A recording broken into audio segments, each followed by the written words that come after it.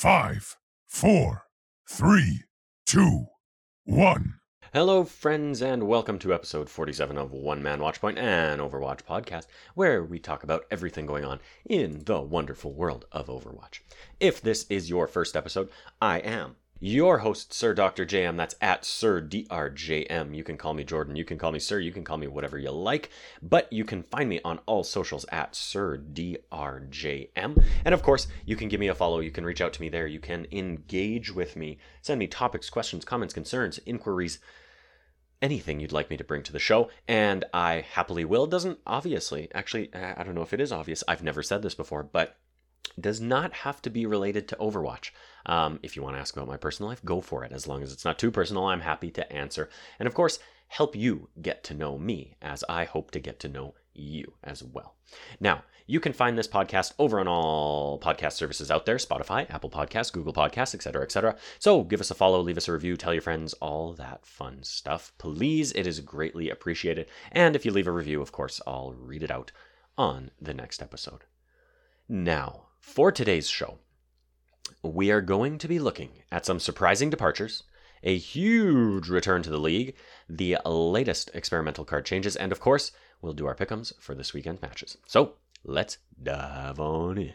Playtime's over. Now, of course, before I get too far into the episode, I do want to sort of talk a little bit about what's going on in my life here, because we are in the midst of a heat wave, unlike we typically see in this part of the country here. Now, if you are familiar with what's going on in the world right now, there's a heat wave through the Pacific Northwest. Now, over in Calgary, Alberta, we are not quite getting the brunt of that heat wave. We are, however, definitely feeling it. So right now, I'm looking ahead at temperatures. We've been up in the 30s Celsius, of course. And looking at the week upcoming, Wednesday we're looking at a high of 36. Thursday we're looking at a high of 37. Now, I know some of you out in the Seattle area, Vancouver, up the coast there, again, Pacific Northwest, I know you're seeing temperatures in the 40, which is absolutely outrageous, but for us over on the other side of the mountains there, we are not used to this kind of heat. Low 30s, maybe mid 30s, very rarely in the summer is what we see kind of thing. More often than not, we float, I would say, high 20s just below that 30 range. You know, a 31, a 32, even a 30 is considered a very hot day. So, we are all melting. I've got my entire house, family, of course, including dog and cat, crammed into our basement where we are all sleeping because it's the only way to keep cool in a house without air conditioning. So, long story short, I'm sitting here sweating my shirt off. In fact, wearing a muscle shirt because I can't take the heat right now. So, this episode, I may sound a little out of breath. Now, on top of all that, there's actually a air quality. That's what I'm looking for. There's an air quality warning right now for the province of Alberta, or at least for the Calgary area. And I've got a sore throat because of it. And on top of that, I woke up with some really awful allergies because, as I said, we're all in this basement together, meaning my cat, who I am allergic to, likes to sleep on my bed, and that causes my allergies to wreak havoc on me. So, I'm not doing incredibly well right now. I've got a cup of tea here. You might hear it clank. That wasn't much of a clank. Yeah, that wasn't either. I don't have a coaster, so you're just hearing it hit the desk. But I digress. You might hear that throughout the episode as I sip my tea with honey to try and ease my throat. As well, I've got some lozenges, but I'm going to try not to suck on them in the episode because I know how some of you do not like that. And of course, I've also got a glass of water with me. So you might hear some of that. I'll try to do it at breaks, but I digress. You got to do what you got to do. Now, on top of all that, I'm happy to announce I've got my second vaccine appointment tomorrow. That is booked for 12:20 p.m. So over my lunch break, I will be taking off to get that done. I will be coming back, trying to make it through the rest of the workday. And then July 1st is, of course, Canada Day. If you are celebrating or if you are not, that is another matter. However, I am hoping that I don't have any side effects and can enjoy a day with my family. If I do, then I'm going to be laying in bed all day long. So yeah, we're going to try and make this episode, not short, but I'm going to try and get in, get out so that I can get a good night's rest before entering into the high of 36 tomorrow. Looks like today we actually had a high of 38, and it wouldn't surprise me at all if we reached that because, oh boy, it was brutal today. So, now that all that's out of the way, let's hop on over to a little bit of a PSA I've got here. Public service announcement. I guess that's more of a breaking news noise, isn't it? But I digress. The PSA is, of course, that Ash's Deadlock Challenge is still ongoing right now. The event started on June 22nd and will run through July 5th. So, just in case you are listening to this and you have yet to get your wins in there and get your rewards, make sure to hop on into the game before, I believe, the 5th would be next Tuesday. Next Monday. Okay, so ends, whatever. So get in there. You've got roughly 1 week left by the time you're hearing this, slightly less than 1 week left. So get on in there, get your wins, get your skins, or not your skins, get your sprays for watching on Twitch, all that fun stuff, and ultimately get the wins to get the Deadlock Ash Legendary skin. Now, without further final ado, let's move on to the news. Whew, that was a lot. All right, so our first story is going to take us over to .esports.com, and this one actually dropped the day after, I guess the same day my episode came out, so seemingly I missed this. However, it hadn't actually dropped yet, but we're going to go over to .esports.com with an article by Liz Richardson, posted on June 23rd, which reads, Striker leaves San Francisco Shock. Longtime DPS Striker is parting ways with the San Francisco Shock, the Overwatch League team announced today. As one of the team's most important veteran players, often carrying fights with his deep hero pool, this move comes as a huge surprise to many in the Overwatch League. Striker began his career as a part of the Boston Uprising in the first season of the Overwatch League, showing incredible promise as a Tracer player. He was transferred to the Shock after the 2018 season and immediately cemented himself as one of the most dangerous DPS players in the league. Striker was a critical part of both the San Francisco Shock's championship wins and earned himself the title of Grand Finals MVP in 2020. No immediate reasons have been given for Striker's departure from the team. Brett Lautenbach, the president of the Shock's ownership organization, NRG, wished Striker a, quote, well-earned retirement, end quote, on social media, indicating that Striker will not be transferred to another Overwatch League team. Striker's apparent retirement is a huge blow to the San Francisco Shock, but several DPS players are waiting in the wings to fill his space on the starting roster. Hitscan specialist Glister and Flex DPS Tayo are likely choices to play alongside Nero, who's been essential for the San Francisco Shock over the past 2 tournament cycles. The Overwatch League Summer Showdown tournament cycle begins on June 25th, and San Francisco will face the Los Angeles Gladiators at 3:30 p.m. CT. So go check out the tweet from San Francisco, which is embedded in the article, of course. They have a nice little parting video that says, thank you to Striker for everything he did. It's just a little over a minute long, so, really doesn't cost you anything to go watch that nice little farewell to Striker. They obviously value him extremely highly, as does most of the league. In my mind, Striker definitely has that sort of GOAT candidate in him. Greatest of all time, definitely huge Tracer player, but ultimately huge impact on the Shock all around. So anyways, huge loss for the San Francisco Shock. However, in light of the events that came out right after that, maybe slightly less significant than we may have thought. At the same time, everyone, of course, wishes Striker the best, and was hopeful that San Francisco might be able to pull something out of their pocket, in theory being one of those other DPS players that Liz mentioned in her article here. However, as it turned out, we're actually going to jump over to our next article and talk a little bit about what it might be. Next article is also by Liz Richardson on .esports.com and comes on June 23rd and reads, Ons returns to the San Francisco Shock. It's never too late to come home, especially if you click heads as masterfully as Ons. The former San Francisco Shock hitscan expert announced today that he's returning to the Overwatch League and his previous team after retiring earlier this year. Ons, also known as Ons on Sniper, was a crucial part of the Shock during the team's dominant 2020 season and eventual championship win. Known for his immaculate aim on heroes like Widowmaker and McCree, he emerged as one of the most dangerous rookie DPS players in the league last year. After winning the Overwatch League trophy alongside the rest of the San Francisco Shock, he retired from professional Overwatch. He spent the last few months pursuing a career in the Valorant scene, joining T1 and playing as a part of the organization's Academy team. Much like former Hitscan extraordinaire Pine, who recently came out of retirement to join the Dallas Fuel, Ons apparently couldn't resist the lure of the Overwatch League. Both snipers also cited mental health issues in their initial retirement messages, but appeared to have come back stronger after spending time away from the league. Ons may now step in to fill the Hitscan role left by Striker, who announced his surprising retirement from the Shock roster earlier today. The San Francisco Shock's next game is against the Los Angeles Gladiators on June 25th at 3:30 p.m. CT. So, there you have it. Sort of a wham-bam 1-2 punch of stories there. If Striker leaving the San Francisco Shock didn't shock you enough, Ons returning to San Francisco Shock is huge. Definitely unexpected after, he retired due to his health mentally and, all of that stuff that we discussed on past episodes.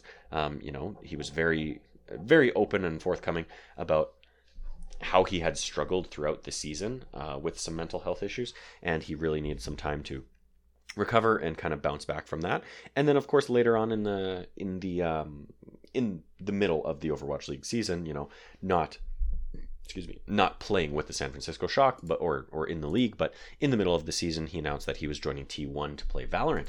A huge win for the Valorant scene, it would seem, as long as he can click heads like he did in the Overwatch League, which, from what I've heard, doesn't sound like he truly was, but I digress. And to now announce that he's returning to the San Francisco Shock, just absolutely huge, and certainly one of the most impactful players, I think, from last season. So it'll be incredibly interesting to see what kind of an impact he can make on San Francisco. And obviously we did see them play the weekend following this announcement, which was great, because oftentimes when we see these player signings and, moves and things like that, oftentimes we don't see the player playing with the team the weekend following or the week following that announcement. It seems like maybe approvals in the league, or even just, playing on ping, getting them to the team house, that kind of thing, maybe visas, all of that stuff usually seems to take a little bit longer. So I do wonder if San Francisco's known about potentially both of these things and kind of held their cards for a while, prior to announcing these changes, until they were sure that Striker could step out and Ons could step right in, obviously to set them up for the most success possible, given both of these announcements. So anyways, I digress. Ons definitely will be clicking heads and ripping them to shreds, and I think we all look forward to seeing his play again. Moving on from there, we're actually going to once again stick with .esports.com, once again talk to Liz Richardson, and this time on June 24th, where we will read about Overwatch's latest experimental card adjusts hit scan damage. That's the title of this article here. Let's dive in. It's been nearly a full month since since Overwatch players got to test out a new experimental card, but today the developers have come back to the drawing board with some huge changes. The June 24th experimental card proposes a sweeping change to Hitscan Hero's long-range abilities, knocking off a full 20% damage at maximum fall-off range. This would massively affect how Hitscan Heroes operate, forcing them to get closer to enemies and teamfights to be effective.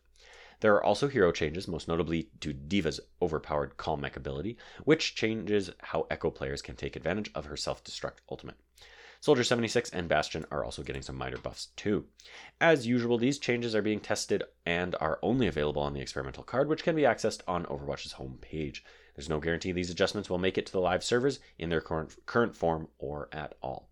Now, I'm going to put a little asterisk there, because oftentimes we do see these changes making it into the live game, to an extent. More often than not, there are some from an experimental card patch that make it, and there are some that don't. So I wouldn't be surprised at all if we see, maybe, I think what usually happens is the majority of the changes do. It's kind of one way or the other. Either the majority of the changes do, and, one or two don't, or it's the exact opposite, and only one or two of the changes do make it in, and the rest don't. So let's continue reading. Hit scan damage adjustment. The biggest proposed change in this experimental card is a widespread adjustment to how hit scan damage works at long distances. Hit scan damage now scales to 30% at maximum fall-off range, down from 50% for the following heroes: Ashe, Baptiste, Bastion, McCree, Soldier 76, Widowmaker, Wrecking Ball. Hitscan heroes, or those with weapons that experience no delay from shot to damage, will now experience lower damage when aiming from farther distances. If a McCree attempts to shoot a hero outside of the Peacekeeper's intended range, for example, he'll only inflict 50% of the weapon's damage in the current patch. With this update, that damage is dropped to 30%. Quote, this change may be difficult to notice immediately as it scales damage over a range slightly more than before, but it will lower the impact of hitscan damage outside of their intended optimal ranges, the developers said. Now we have the updates here broken out by hero. I'll read the bullet point from the actual patch notes or experimental patch notes on each of these, but I'm not going to read Liz's description because some of them aren't really worth reading into too much more. So first we start with Bastion. Configuration, recon, weapon spread reduced from 1.5 to 1.2. That one, pretty obvious. D.Va and Echo. Call mech damage area reduced from 3 to 2.5 meters. No longer builds ultimate charge while using self-destruct after the mech detonates. Every Overwatch League fan should be happy about this proposed change. After D.Va was given a massive buff to call mech's damage in April, Echo players in the league abused the ability as much as humanly possible when copying the hero. This nerf changes the large call mech damage radius and stops Echo players from continually building ultimate charge when duplicating D.Va. Quote, Echo's accelerated ultimate charge enabled her to have call mech available before the self-destruct explosion went off, making it very difficult for enemies to find a safe place to hide, end quotes, the developers said. So obviously the impact of that one is fairly obvious, as Liz described it there. You know, an Echo duplicating a D.Va could build up the ult, the self-destruct ult could launch that self-destruct, or just bail out of the mech and trigger the self-destruct, but then also chase down a player as the D.Va and be ready to call down the mech to get additional damage outside of the explosion of the self-destruct. So it kind of was like, normally, D.Va pops out of the mech, and everyone runs in terror from the explosion to hide or take cover. But then what was happening now was the Echo as the D.Va would then also chase down a player or players because they would have their call mech ability available before that explosion had gone off. So they could actually call down the mech and do an additional, I think it was like 200 damage from the call mech landing. So easily enough to take out most DPS players, a lot of support players, and in most cases when someone is damaged, almost anybody. So anyways, down from 3 to 2.5 meters, that's not the important part of this. The important part is no longer builds ultimate charge while using self-destruct until after the mech detonates, right? So moving on from there, Soldier 76. Heavy pulse rifle damage falloff is disabled while tactical visor is active. Widowmaker. Widowmaker's Kiss damage falloff range increased from 60 to 85 to 70 to 100 meters. So this change essentially negates the larger change that they mentioned at the beginning, where hit scan damage now scales to 30% at maximum falloff range, down from 50%. This basically compensates that and makes it so that Widowmaker still has that long range role that she is really truly built for. What's kind of interesting to me is that it's only really Widowmaker. I'm a little bit surprised that we don't see other sniper-focused characters having that. I could see them doing a similar kind of thing for Ashe, but maybe Ashe only when scoped, because that is really the precise aiming mode with Ashe. I could even see it for Hanzo, or I could see an argument for it being the case for Hanzo, but obviously Hanzo, without having, even when he's got his bowstring drawn, it's not like he has increased viewpoint or anything like that, or is scoped or anything, so maybe not, but I digress. So that's what we're looking at when it comes to the just gonna adjust my mic there. I just looked at the levels, they look a little low for the episode. There we go. Maybe I'm talking a little softer because my voice is going on me. I digress. That's what we're looking at for the experimental card adjustments. It truly will be really interesting to see if these make it into the live game, given how significantly they do affect the range on many of the most popular DPS characters to play. Obviously, if this does become live, then we're going to see a lot more DPS players being forced to come in and play a lot less of that range. And honestly, outside of Widowmaker, seeing them become a lot more involved in sort of the overall brawl or fight that's ongoing. Now, one of the things I did here as well was that this kind of seems a little bit like maybe it's prepping for the 5v5 change in Overwatch 2, given how differently that will play with, or will need to play with a single tank instead of, a tank and an off tank. But I digress. That's speculation. So moving on from there, our next story comes by way of thegamehouse.com by Jordi Garcia on June 28th and reads Spark release rookie tank player Takoyaki. Following the release of veteran Godsby last week, the Hangzhou Spark have released tank player Takoyaki into the OWL free agency pool. The news broke late Sunday evening on social media, accompanied by a farewell video. Takoyaki unfortunately did not get as much playtime as he probably wanted as he went into his first year in the league. The Korean main tank player made his Overwatch League debut early on in the season against the Philadelphia Fusion on April 24th. Takoyaki would decidedly play the majority of his time on Winston, logging in just over 25 minutes in total for the season so far. After a 3-1 loss in Hangzhou's first game of the season, the team never decided to bring Takoyaki back into the lineup, opting instead for building chemistry between mainstay Gushui and his new off-tank player partner Bernard. Spark announced Takoyaki's acquisition on November 17, 2020, citing his former Element Mystic prowess. The announcement came alongside McD's roster announcement just a day prior. While McD's rookie campaign has gone better, Takoyaki's season was also plagued with visa issues.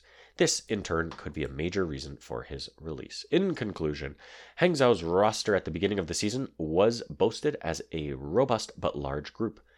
These past couple of weeks, however, have seen the team prune their shortcomings and try and nip in the bud some, for a lack of better term, expendable members. TGH will keep an eye on the organization. Will keep an eye out if the organization decides to continue to work on its roster as the Owls movement deadline looms.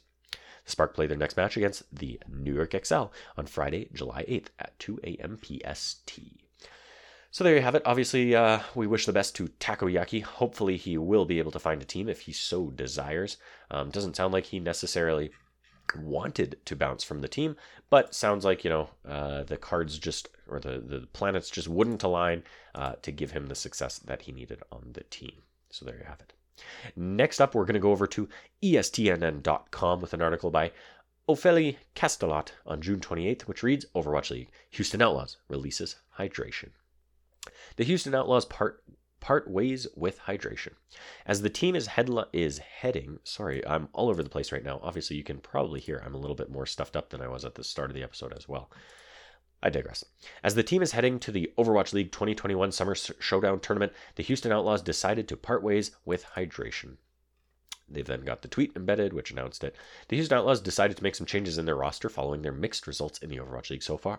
The team didn't make it into either the May Melee or the June Joust tournament finals, despite good results during the qualifiers. The first announcement of this mid-season for the Houston Outlaws is the release of hydration. The Flex player joined the team for the Overwatch League 2020 season after 2 years with the Los Angeles Gladiators. With the Outlaws, hydration proved to be able to play at a professional level on both DPS and tank heroes. Well, within Houston Outlaws, hydration was up against 3 other DPS and 3 tank players. On the DPS line, Dante, Happy, and KSF are able to handle most situations. Piggy and Jonggu, the 2 former Talon Esports tanking duo, hold the front line. In case they need backup, former Los Angeles Valiant, Dreamer is also a part of the tanking lineup of the Houston Outlaws. In a twit longer, hydration declared stepping back from competitive play, but not from streaming. The Brazilian-American player hinted at a comeback with Overwatch 2, even though the release date is still unknown to this day. So, yet again, another player, wish them all the best, and wish all the best to the Houston Outlaws as well. Kind of interesting there. I actually didn't realize Houston's roster was that large. I just didn't know they had so many DPS, and I mean, only 3, but still. And then him being yet another tank player. I certainly don't think we'd seen him playing much just between Piggy and Jonggu playing. The 2 of them were definitely, as they mentioned here, sort of the mainstay, the main tank line for the Houston Outlaws, and certainly a successful and a strong-looking one. Most of the success Houston has had, I think that's been a key part of it, and I've been largely impressed with Piggy and Jonggu's play throughout the entire season. So we'll see what happens there. Sounds like he's stepping back from play, but he may return with Overwatch 2, so we may see the return of hydration eventually. Now, with that actually takes us to the end of the news section of our show. And I'm going to make an executive decision here because, as I mentioned there, my voice and I, in particular, am fading. So I'm actually not going to do the IBM Watson Power Rankings this week. We will return to them next week, assuming I'm feeling okay by then. And if I'm not, I might be dead. But we are still going to take a brief look at the last week's matches in the Overwatch League in our Owl Recap. Playtime's over. All right, so let's head on over to the Overwatch League schedule from week 11. And of course, our first game of last week was on Friday, June 25th, where we saw the London Spitfire taking on the Paris Eternal. Now, actually, I'm going to do something real quick right here, and I'm going to go ahead and view my results of my predictions from last week side by side against these scores. And we're going to see how I did. Where did it go? There it is. I've got it here. Okay, so looking at this, first up, we had the London Spitfire taking on the Paris Eternal, and just like I predicted, Paris took it 3-1. I should put the caveat on this as well. I didn't watch a ton of Overwatch League this past weekend, just given time constraints and a lot of life stuff going on. But ultimately, I'm trying to remember if I did watch this match. I don't believe I did. No, I did not. I didn't expect too much out of it. But from what I heard, London continues to look like they are on the upswing, but not nearly as much as Paris, as we will discuss in a moment. So, good job, Paris. Moving on from there, our next Friday game, June 25th, was the Los Angeles Gladiators taking on the San Francisco Shock. Now, I did follow my heart and trust in the San Francisco Shock, and I awarded them the win with a 3-1 score. I really thought that the Glads were going to be the same Glads we had been seeing in the May Melee and the June Joust. However, they showed up and took the win 3-2. Not that San Francisco looked bad, and as I mentioned before, we saw Ons play, which was great, and he definitely was still popping off. It really just... This was a close match, and San Francisco obviously almost took it, but ultimately Glads just looked really strong, looked like maybe they had sorted out most of their issues, and they were really able to take control when they needed to and clutch it out. Now, we'll talk about them a little bit more in a minute here.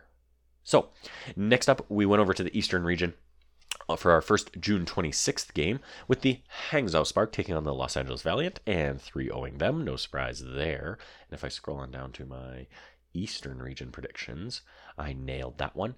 Then we saw the Seoul Dynasty taking on the Chengdu Hunters in a 3-1 score, and I did not believe in Seoul. I should have known Chengdu would Chengdu. And I mean, Seoul is such a hard team to predict these days because they are so all over the place. You never really know which Seoul is going to show up. And at this rate, it is largely looking like it's probably going to be, if these next couple of weeks keep up as this past week did, it's going to be Shanghai and Seoul likely in the Summer Showdown tournament. But anyways, Seoul took it 3-1. I unfortunately believed in Chengdu, so I was just wrong there. After that, we went on over to the Guangzhou Charge taking on the New York Excelsior.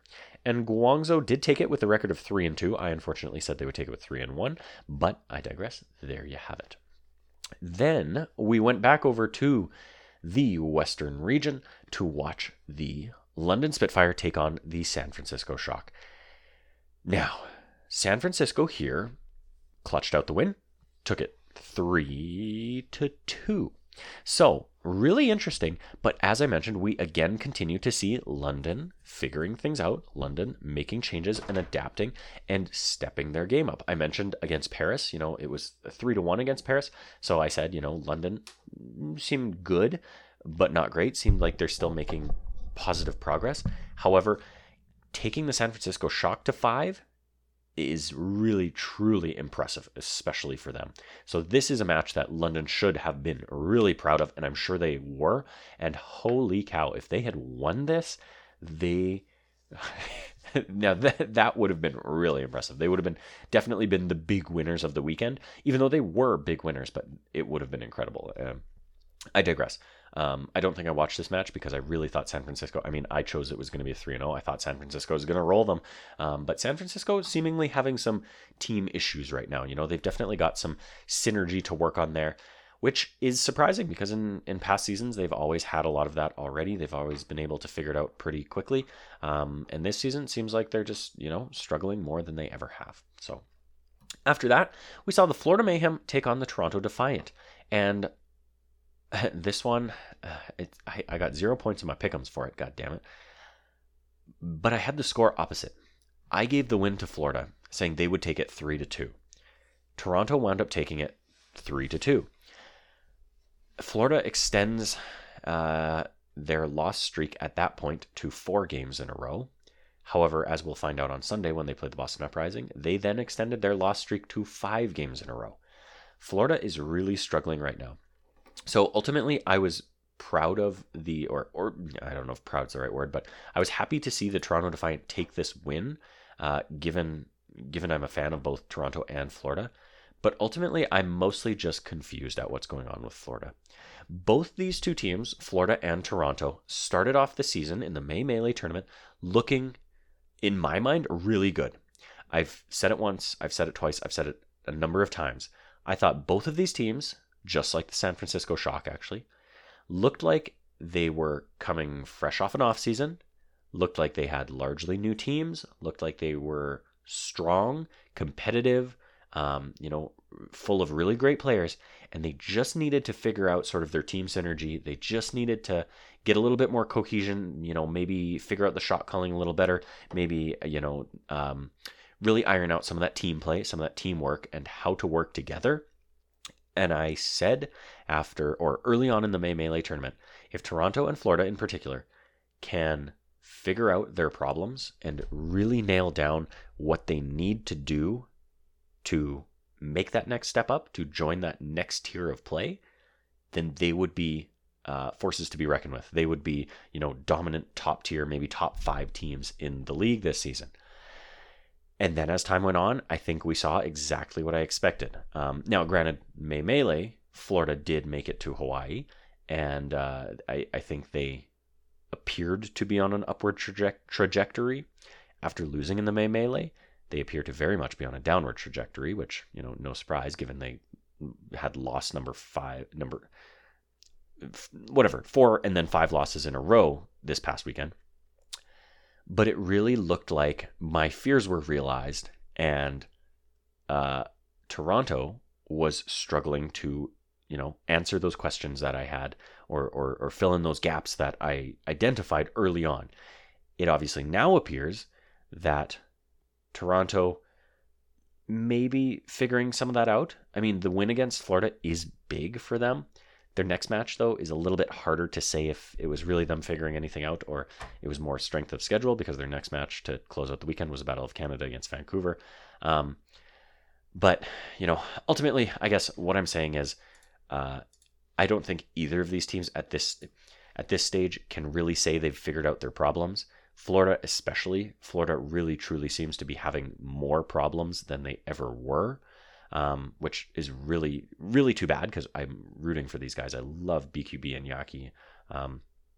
And in large part, I think last season when we saw them have the success they did, even in the May Melee, we really saw the two of them popping off, and I don't think they quite are as much now, which, maybe things were a little tilted that direction, and maybe that's why they're struggling now. I digress. Toronto, I'm excited to see play again, because if they can keep this momentum going, if they can build off these wins and really, use these wins to analyze and figure out, okay, what were our weaknesses in these games and how can we make sure not to show those again, then I think Toronto can keep on this upward trajectory. Florida, I think, needs some very deep analysis on their part to figure out what's going on, because Florida appears to just be crumbling, and it breaks my heart. It breaks my heart, man. Moving on from there, the Vancouver Titans took on the Boston Uprising, and I nailed this one. Boston wins 3-1. Not a huge surprise there. I think I mentioned last week on my predictions, if ever there was a match that Vancouver had a chance of winning, technically speaking, I think it would be against London, but Boston was only London is one spot ahead of Vancouver and Boston is one spot ahead of them. So Boston was a good chance for them to, at least get 2 maps instead of 1 kind of thing this season. But alas, they got their 1 map that they, sometimes get against good teams. So good for them. But Boston ultimately coming out with the win. Boston, I'm impressed with. Honestly, I truly... Boston is kind of an underdog that you got to root for, even though you don't really have that much faith that they're going to do that well. It's fun to watch them excel and have success, I'll say. So moving on from, and maybe that's just because as far as I've always known Boston, they've always sucked. I didn't watch, the first season of the Overwatch League and came in late on the second season even. So anyways, I digress. Moving on from there, June 27th, we move over to the Eastern region again, where the Hangzhou Spark take on the Seoul Dynasty, and I gave it to Hangzhou 3-1, and Seoul clutched it out 3-0. So again, Seoul looking dominant somehow. I don't know. I don't understand. I don't know. Seoul wakes up and decides chaos, and they just win. That's how I view them. Anyways, moving on from there, Chengdu took on the Guangzhou Charge, and Chengdu came out with a win, 3-0. I had it 3-1, so I did get points for this, but didn't quite nail it, but that's okay. Then finally, the New York Excelsior took on the Los Angeles Valiant, and 3-0'd them, just like I did predict. Moving on from there, we went into the final Sunday games, kicking things off with the Los Angeles Gladiators against the Paris Eternal. Now, I did tune into this match, and holy heckin' hell, wow, that was good. I said heckin' like I wasn't going to swear, and then I said hell, but I digress. This was a match to watch, man. My Preds got blown out of the water by this one. I thought LA was going to take it 3-1. I did give Paris that 1 map, because again, I think Paris is doing well and looking strong. But Paris got their second win of the weekend here, clutching it out 3-2. They took the Los Angeles Gladiators to 5 maps. And if I'm not mistaken, they completed it in a reverse sweep, which was just insane, especially against a team like the Los Angeles Gladiators, which earlier in the weekend, a lot of people were praising as, here's the team we were promised. Here's the team we thought we were getting this season. But ultimately, what it came down to was Paris making really solid adaptations to their play to counter the Los Angeles Gladiators. And the Los Angeles Gladiators not adapting and thinking they could just brute force their way through Paris, which really bit them in the ass, obviously. And really kind of shows, in my mind, what Paris is capable of. To me, this came across very Shanghai Dragons versus Dallas Fuel in the June Joust. Obviously, different levels of play, very different levels of play, but the adaptations Shanghai was able to make in order to overcome the monster that was the Dallas Fuel in the very beginning of the finals of the June Joust. The comparison is definitely there to Paris being able to overcome the challenge that was the Los Angeles Gladiators. So really, really, really good for Paris to win this. I hope we see Paris continue to get a lot of success, because going into this season, I think a lot of people, just like last season, had them ranked very, very lowly. However, very, very low, sorry. However, last season, I think it was a lot of people didn't believe in them. People didn't really trust the players they had to be all that impressive. Whereas this season, it's more a case of, at the end of last season, we saw the Paris organization nuke their whole team. They didn't bring back a lot of players that people thought they would, and it seemed like they had some really big budget constraints that they were working with, and because of that, they had to bring in a lot of rookie talent and a lot of lower level players who you didn't really think would be that impressive. And even they've had some turnover in the middle of the season, but a lot of their newer players that they've brought in, over the past couple of weeks are really stepping up. Dridro comes to mind, and so does Vestola, obviously. And ultimately, I think everyone's just impressed with Paris. So honestly, I could cheer for Paris. I could cheer for Paris. They're another good underdog team this season, if that's who you're looking for. So there you have it. Paris takes it 3-2. Moving on from there, the Boston Uprising take on the Florida Mayhem and award Florida their 5th loss in a row, and in a 3-0 fashion. Again, I did not predict this. I put Florida winning at 3-1. I don't know what is going on with Florida, but they've got some shit to figure out. But Boston, great job. Huge confidence boost for them, honestly. But like I say, Boston, another great underdog team right now. So moving on from there, our final match of the weekend I already mentioned was the Battle for Canada Part 2. I believe this is the second time we've had one this season. Toronto Defiant taking on the Vancouver Titans. Not much to say here. Toronto getting the win. Like I said earlier, partially strength of schedule, but hopefully gives them that extra momentum push to really continue building and get some further success. So, that is your previous week in the Overwatch League. And now we're going to take a quick look at the upcoming games in the Overwatch League for the weekend of Friday, June 2nd through, July 2nd through July 4th. And of course, we will do my pick'ems. We have to get this thing moving again. All right, so let's, I got to pop my browser back up here. Hold on. We're going to drag my pick'ems over there.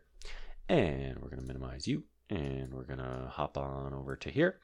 And let's take a look at next week's games. So we're going to I'll start with the Eastern region. I don't normally do that, but given I don't follow the Eastern region truly, I think it'll be good to just knock them out real quick.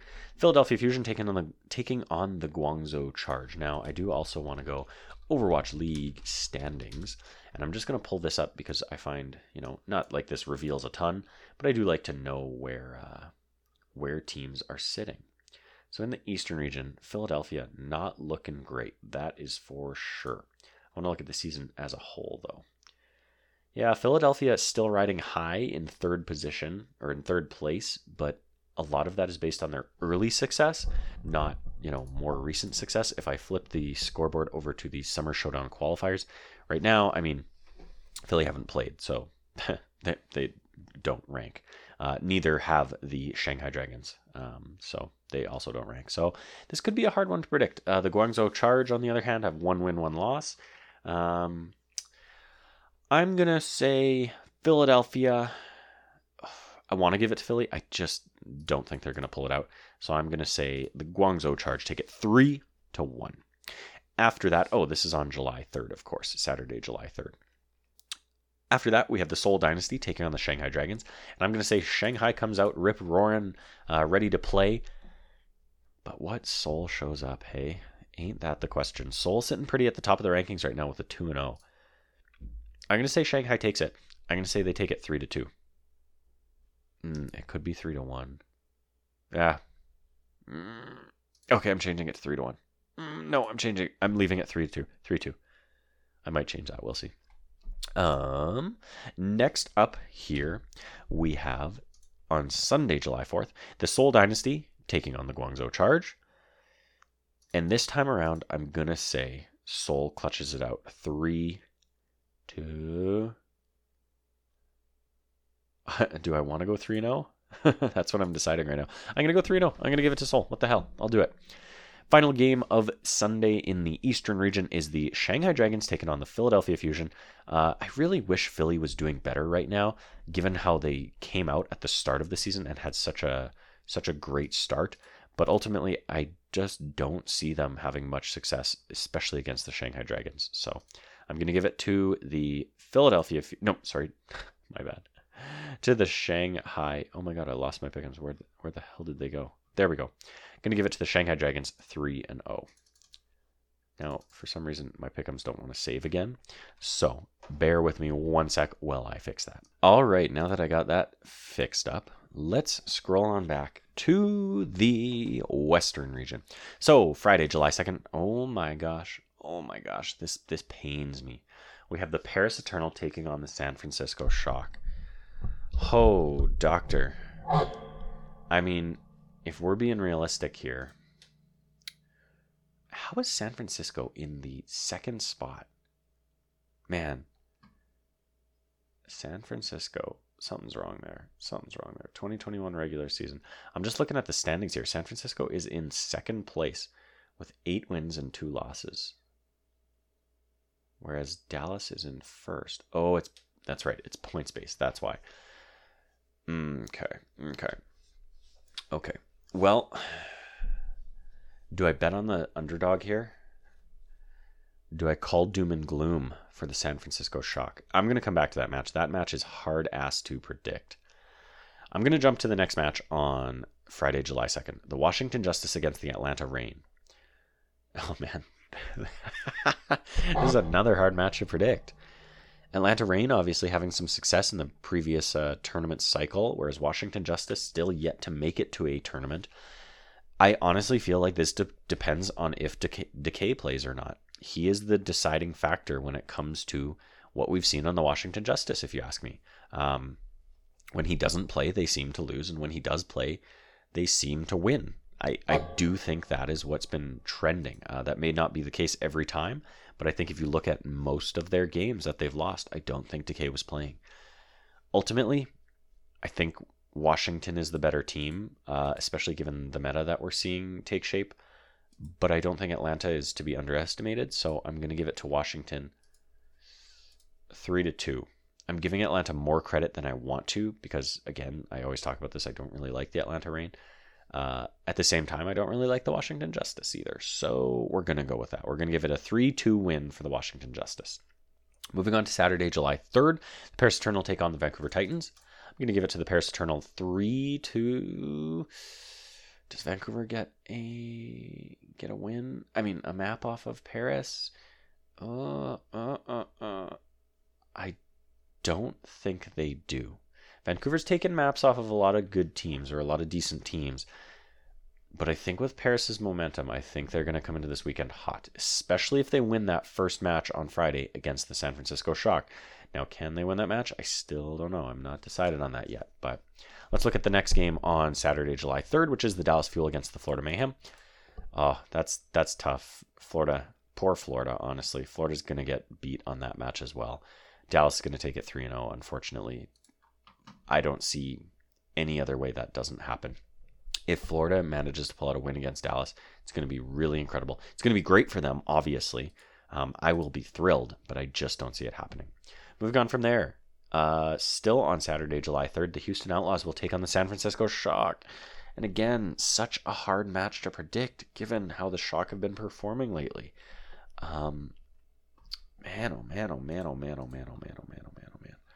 What do I want to do? San Francisco, obviously, this past weekend got a win against London, but London only ahead of the Vancouver Titans in the standings. So, that one is expected for any team to win. The only team I would question winning against London at this point, other than Vancouver, is probably Florida, honestly, just given how Florida has been performing lately. Which, again, pains me to say, but I don't know if Florida would beat. I would still give Florida the edge. I would say their experience, their experienced players and their experience with the league, I would say gives them the edge. But I still think London could have a chance, right? So, anyways, I'm getting off track here. I'm talking about San Francisco. San Francisco gets beat out by the Glads, takes them to 5. San Francisco beats London, gets taken to 5. Ultimately, I think Houston... Oh, but Ons. After more practice time with the team, does Ons clutch this out? I think Shock's going to take them to 5, or Houston's going to take them to 5, whichever way you want to phrase that. I think Houston clutches out the win and takes it 3-2. Man, these are some good matchups. I'm into it. This is exciting. Saturday, July 4th, we then have... Sunday, July 4th. That makes more sense. My bad. We have the Atlanta Reign taking on the Dallas Fuel in a rematch from the June Joust there. I think Dallas is still going to clutch out the win. And I don't think Atlanta is going to be as strong as they looked in the June Joust. So I'm going to give it to Dallas 3-1. Next up, the Vancouver Titans take on the Houston Outlaws. I'm going to give it to Houston 3-0. I just don't see Vancouver even getting a map against them. For my Pred's sakes, hopefully Houston is feeling hot. Moving on from there, final match of the weekend, double points on the pick'ems. Washington Justice versus the Florida Mayhem. Again, especially coming off their 6th straight loss on Saturday, July 3rd. I want to give Florida at least a map against Washington. I just don't see them getting the win. I think Washington's going to get 2 wins this weekend. I think Florida is going to extend their loss streak to 7 and fall to, let's see, what would that be? That would be 4-8. So 4 wins, 8 losses. I mean, Vancouver, I have them getting 2 losses here as well. So they will go 0-12. And then I have, and then London doesn't play this weekend. So that's, they will stay at 0-10. But that's what I'm going to go for that. Now, the only question is, we come back to that Friday matchup of July 2nd, which who at the beginning of the season, I mean, honestly, before this past weekend, before the kickoff of the Summer Showdown, who would have thought that Paris, San Francisco would be a hard match to predict? And this largely is coming off the back of Paris's fantastic showing against the Los Angeles Gladiators. Paris obviously clutching the win against London 3-1 on Friday. But really, it's that reverse sweep against the Los Angeles Gladiators that shows they can perform at a very high level and can beat some of these top teams, right? Man, I'm really struggling with this one. I just don't know. San Francisco is honestly more of the question mark in this. Given San Francisco's performances this past weekend, a loss to the Glads, nothing to wave your finger at there. Many teams would lose to the Glads, especially looking as good as they did look this past weekend. But London taking you to 5 is not something that should be happening for any team, honestly, below Paris. Below Boston in 7th place right now, honestly. You could even, oh my God, you could make an argument for 5th, but whatever, I digress. I think I'm going to go and give this to Paris. I do think, given both of San Francisco's matches went 5, I do think this is going to be a close one. I'm gonna root for Paris this weekend, honestly. My Florida Mayhem aren't winning this weekend. I mean, San Francisco Shock, who I decided to be a fan of this season after, rooting against them every other season, aren't performing, so I don't care to root for them very much. Honestly, I think maybe Paris is my team this season. Am I that crazy? Am I going to do that? Is Paris going to be my team? Am I going to order some merch with a big cock on it? Sorry, pardon my French. Ha! That was a really good joke, actually. Come on. You got to give me some credit there. If anybody listens to this podcast out there and gets this far in, please tweet at me that was a great French joke, because I am mauling at how great that was. I'm giving it to Paris. I'm saying they're going to take it 3-2. San Francisco is going to put up a fight, definitely. If Ons does not, I think Ons could be the deciding factor here. I think this could be going to 5, and because of a few clutch headshots that Ons pulls off, I think that could be the deciding factor, swaying it in favor of San Francisco. But I'm really going to be rooting for the Frenchies this weekend. So there you have it. That is my pick'ems. And with that, we're going to wrap up the show. So let's head on over to the outro. Excuse me for dropping in. All right. Thank you, party people, for listening to episode 47 of One Man Watchpoint and Overwatch Podcast. This is, of course, as you know, if you have gotten this far in, a podcast where we talk about everything going on in the wonderful world of Overwatch, including, of course, the Overwatch League. If this was your first episode and you're just getting to know me, I am your host, Sir Dr. JM. That's at Sir DRJM. Why not follow me on all socials, but especially Twitter, where you can reach out to me, engage with me, topics, questions about anything. I will bring them to the show next week, and I am happy to discuss and interact with you. Now, you can, of course, find this podcast on all your favorite podcast services out there: Spotify, Apple Podcasts, Google Podcasts, etc., etc. Give us a follow, leave us a review, tell your friends, all that fun stuff. And if you find a podcast service that you can't find the podcast on, then reach out to me on Twitter at SirDRJM and let me know, and I'll get it set up. Now, thank you very much for listening to episode 47. Of course, I appreciate everything you do for me, and I look forward to watching this weekend's matches in the Overwatch League alongside you, if not in person or even on stream or anything like that, at least in your heart. And before I sign off, I will also mention I've been streaming on Twitch again. I did get a new Elgato capture card because my previous one that I was streaming with earlier in this Overwatch League season died.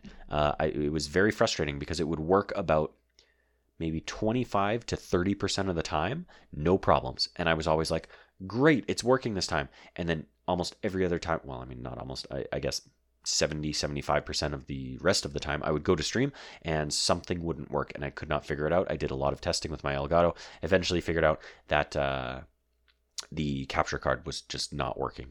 Yes, there was a USB 3.0 problem, which was adding to it, but I digress. Got a new capture card, and now things are working great again. So right now, I streamed Overwatch for the first time just the other night.